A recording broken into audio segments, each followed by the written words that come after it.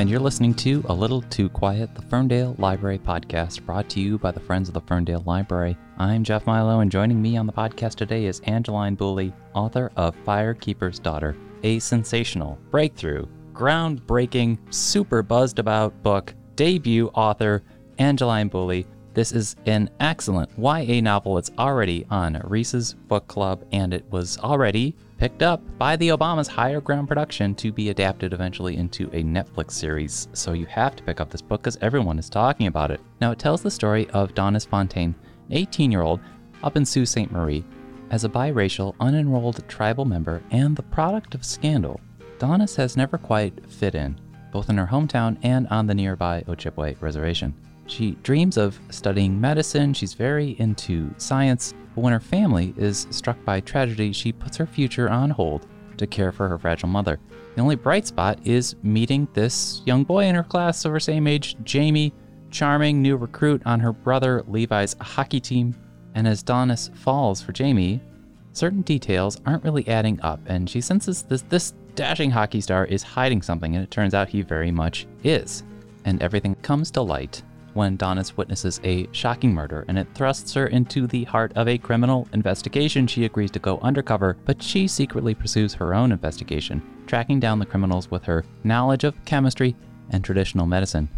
This is a book that beautifully describes the Ojibwe community. It is also a coming-of-age story. It also has the classic page-turner energy of a great Nancy Drew mystery, and there is also elements of romance and tragedy. There is so much going on here. Angeline herself is an enrolled member of the Sault Ste. Marie tribe of Chippewa Indians, a storyteller writing about her Ojibwe community in Michigan's Upper Peninsula. She is a former director of the Office of Indian Education at the U.S. Department of Education. She lives in Southwest Michigan, but her home will always be on Sugar Island.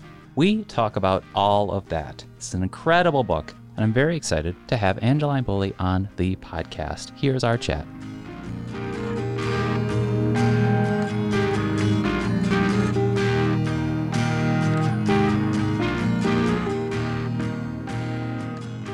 People, I think, have been especially responding to this book's protagonist, Donis. Words I use to describe her: loyal, reverent, considerate, empathetic, studious, which anyone hearing me say that to describe the protagonist of a YA novel, ostensibly a Gen Z teen, would maybe be incredulous that an 18-year-old could exhibit such qualities. But that illuminates one of the many ways in which this story completely breaks free from the mold of the status quo, because you have crafted such a real, full, believable, relatable character. Can you tell us about Donis, about writing her? Thank you. Well, at first she started out as me and, a lot of similarities. And then I guess at a certain point she became distinct from me and started making choices that I hadn't set out to. And I would think the scene would be going one way, and it just felt like she was saying, no, this is what I would do. I wouldn't react the way you would react. I'm going to react the way I react. Mm-hmm. And so it was kind of trusting that this character was so real to me that she could be separate from me, and to trust in that. Yeah. Well, I kind of reductively described her as Gen Z, because clearly this is a book in 2021 where we are reading about a teenager, but that sets aside the fact that this character has, in a way, been living in your head. The story's been living in your head for decades. So she's been evolving in your head. Yes. Well, it took me 10 years to write the story. And so that many years, that many complete page one rewrites, different versions. There's the version where early on where she was perfect, made every right decision, and quite frankly, she was boring. And then there are drafts that I have where she is very disturbed and really makes some choices that in the end I couldn't really justify. And so I think after 10 years and writing and rewriting and getting feedback, I'm really happy with who she is at the in the final version. Absolutely. She feels of this moment. I used the word reverent, and there's a beautiful scene where I'll tiptoe around any spoilers, but there's a traditional funeral at the end of the first act of the book. There's a big moment. And you write beautifully about the ceremony of keeping the fire, and you are writing from direct familial knowledge there. It's just one of the instances in which you immerse a reader of this book into Donis's community and her family, and even community members who are like family to her. She walks, lives, breathes with a full appreciation of the gravity of how important all of this is to her. Talk about acquainting a reader with the beauty of this community. Oh, that's a great question. And my father is a firekeeper. And in our Ojibwe community, that means, a person that has been taught to strike the fire, and ceremonial fires are different than regular campfires. And so just wanting to share the beauty of things about us that I felt I could share. There's other ceremony that I do not dive into. Mm-hmm. And, my dad taught me a lot, and the firekeepers, they tell stories as they tend to the fire, and that's where a lot of teachings come in.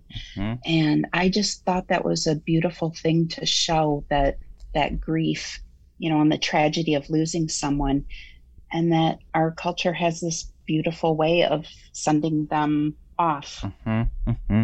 I use the word illuminating. This book can be so eye-opening and exceedingly endearing for readers to learn more about the Ojibwe, their experience, their history, and even illuminating for the life in the Upper Peninsula. But more than that, this is a damn fine procedural, a mystery, a reminiscent vibe of Nancy Drew. So it is all of that. So setting aside all of that illumination, can you talk about what it was like to craft a mystery and that side of your literary talents? What influenced that? Because it's a page turner, Thanks. Really, the mystery came first. Yeah. And then really the coming of age and the identity, grief, and justice. Mm-hmm. Those themes came in later. But initially it was, just this mystery thriller. In high school, a very long time ago, one of my friends went to a different high school, mm-hmm. and told me about a new guy in our, senior year. And he did not play sports, and he hung out with the stoners. And that wasn't, what I was into in high school. I was very much a jock. And so I ended up not meeting him. And at the end of the school year, she said that this new guy there had been a drug bust, and it turned out that he was an undercover officer. And I remembered thinking at 18 years old, what if we had met? What if our paths had crossed? And what if we liked each other? And then this spark of an idea was just, what if it wasn't that he liked me, but that he needed my help? Mm-hmm.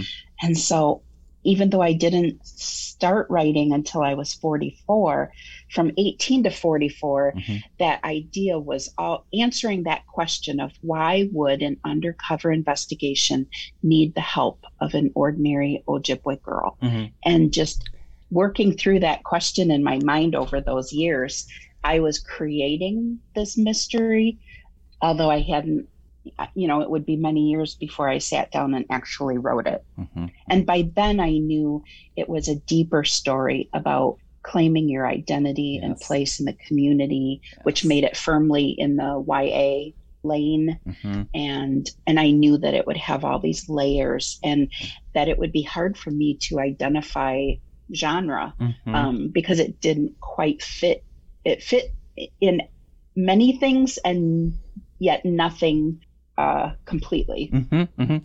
So it's not too much of a spoiler here. Donis is going to begin sort of in the beginning parts of the book. She's going to become helping in this FBI investigation, initially looking into the prevalence of methamphetamine in the community. Mm-hmm. But there are great conversations that are started by how Donis doesn't just get to revel in that secret squirrel heroic detective work, but she is also keeping a bit of a side eye on the motivations of the FBI, protective of her community at the same time. When did you know she'd be walking that fine line, and what inspired that as a key component of the story? Well, I'm an Ojibwe woman, mm-hmm. and I'm well aware of our history with federal agencies. Mm-hmm. And so I always knew that she would be helping the investigation, but that she would be, as you said, keeping an eye on it and realizing that there wasn't just one investigation going on. There were two, theirs and hers, and her realizing that, I think I do an analogy there where she says, if this drug problem was a person, the FBI would come in, bandage the wound, and leave. And she was the only one who was thinking about the whole person and what's going to happen to my community when this investigation is done. To the FBI, it's their job, but to me, it's my life, it's my community. And I think that really, I thought that was a good way to show readers maybe who aren't familiar with tribal communities of how the distrust but yet wanting to find out who's behind these deadly drugs that are flooding her community. Yeah. So yeah, it was a bit of a balancing act, and I hope that I conveyed that difference of perspective. My next question, the key word I was going to use was balance. What resonates with me, and I think what is resonating with all these readers, is that there's so much of a beautiful balance going on, all these complex relationships, all these complex characters. You have the mystery plot, and then you have this beautiful portrait of this community. So the writing's all about balance. And I talked about how this book is an education. Your role in the federal government was educating. Maybe just talk a little bit about that, since that obviously preceded the release of this book, but talk specifically about balancing the aspects of this book where a reader is learning so much about the Ojibwe people, their language, even specifically about giving them that page-turner mystery energy. So there's all that. So if you did say that it took 10 years, I believe it, because there's a lot going on. Right. Just the layers. And I would wake up and I would have a character revelation. And so it's kind of like a painting that is so layered, and you think, oh, it's done. But wait, there's, you like add in another touch of something and then you feel like it's complete. And then, but wait, so there's something else. So my experience, I've always worked in Indian education. So, my first job was working in a tribal community that wasn't mine. And I worked as an advocate in the public school, and I had, 7th and 8th grade students, and I would advocate for them and their families, and was like a liaison with the tribe in the public school system. And it really opened my eyes to the ways that our public school system fails Native students. I really felt passionately about wanting to make a difference. And then eventually being in Washington, D.C. at the, U.S. Department of Education. And there I had to strike a balance, because it's about building relationships and it's about bringing people along. And so, maybe program attorneys who are set in a certain view. And for example, there was a new proposal that they wanted to do, and it would be requiring tribes to have a internet portal for parents to sign students up for, certain activities.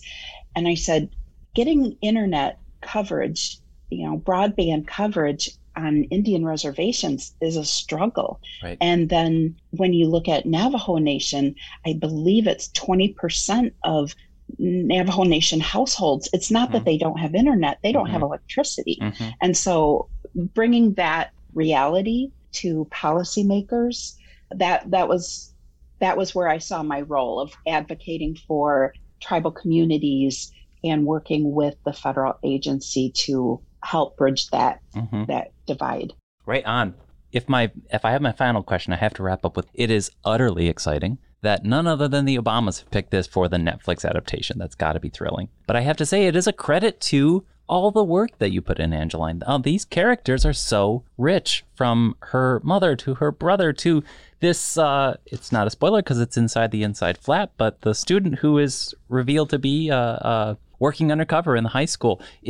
There are literal fireworks on the page when there's her relationship with this student before she finds out his secret and after. It's so complex. And then there's also this offsetting tragedy that happens. I just see complete cinematic fireworks going on here. So I think it's perfect for adaptation. How I mean, you've had some time to process it, but how are you feeling about that?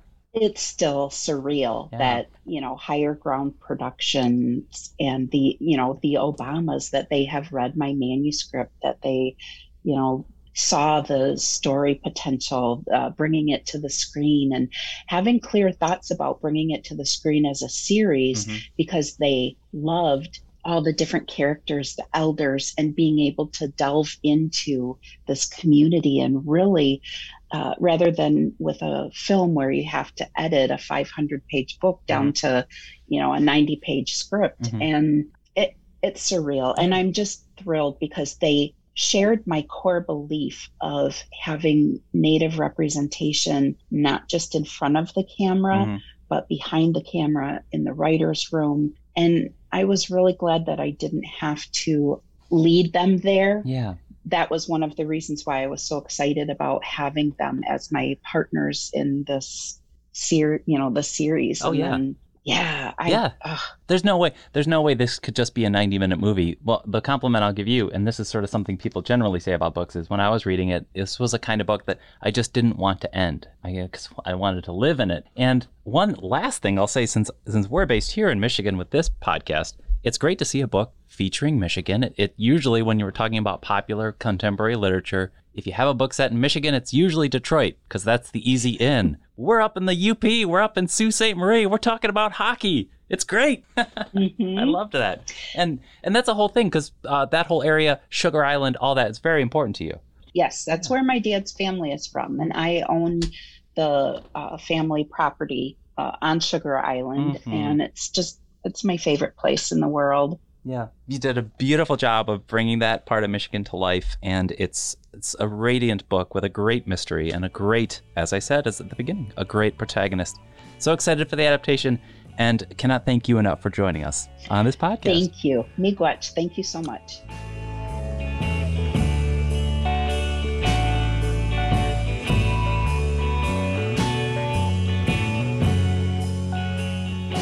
And that was our chat with Angeline Boulley talking about Firekeeper's Daughter, her debut. I'll just quote a New York Times review from Courtney Summers. The protagonist of this book, Donis Fontaine, is a force to be reckoned with, and so is Angeline Boulley. This is one bold, uncompromising, and elegantly crafted debut, and I can't put it much better than that. So great to have Angeline Boulley on the podcast. We're going to have more information about her in the show notes, of course. You have been listening to A Little Too Quiet, the Ferndale Library podcast, brought to you by the Friends of the Ferndale Library. My name is Jeff Milo, and the music that you hear coming in and out of this podcast is by local musician Chad Stocker. If you enjoyed this chat, please share it to social media or just tell a friend about this podcast. And if you've been listening to us for a while already, remember to rate, review, and subscribe, or leave a comment, because that would help us find new listeners. And we thank you for listening to this episode.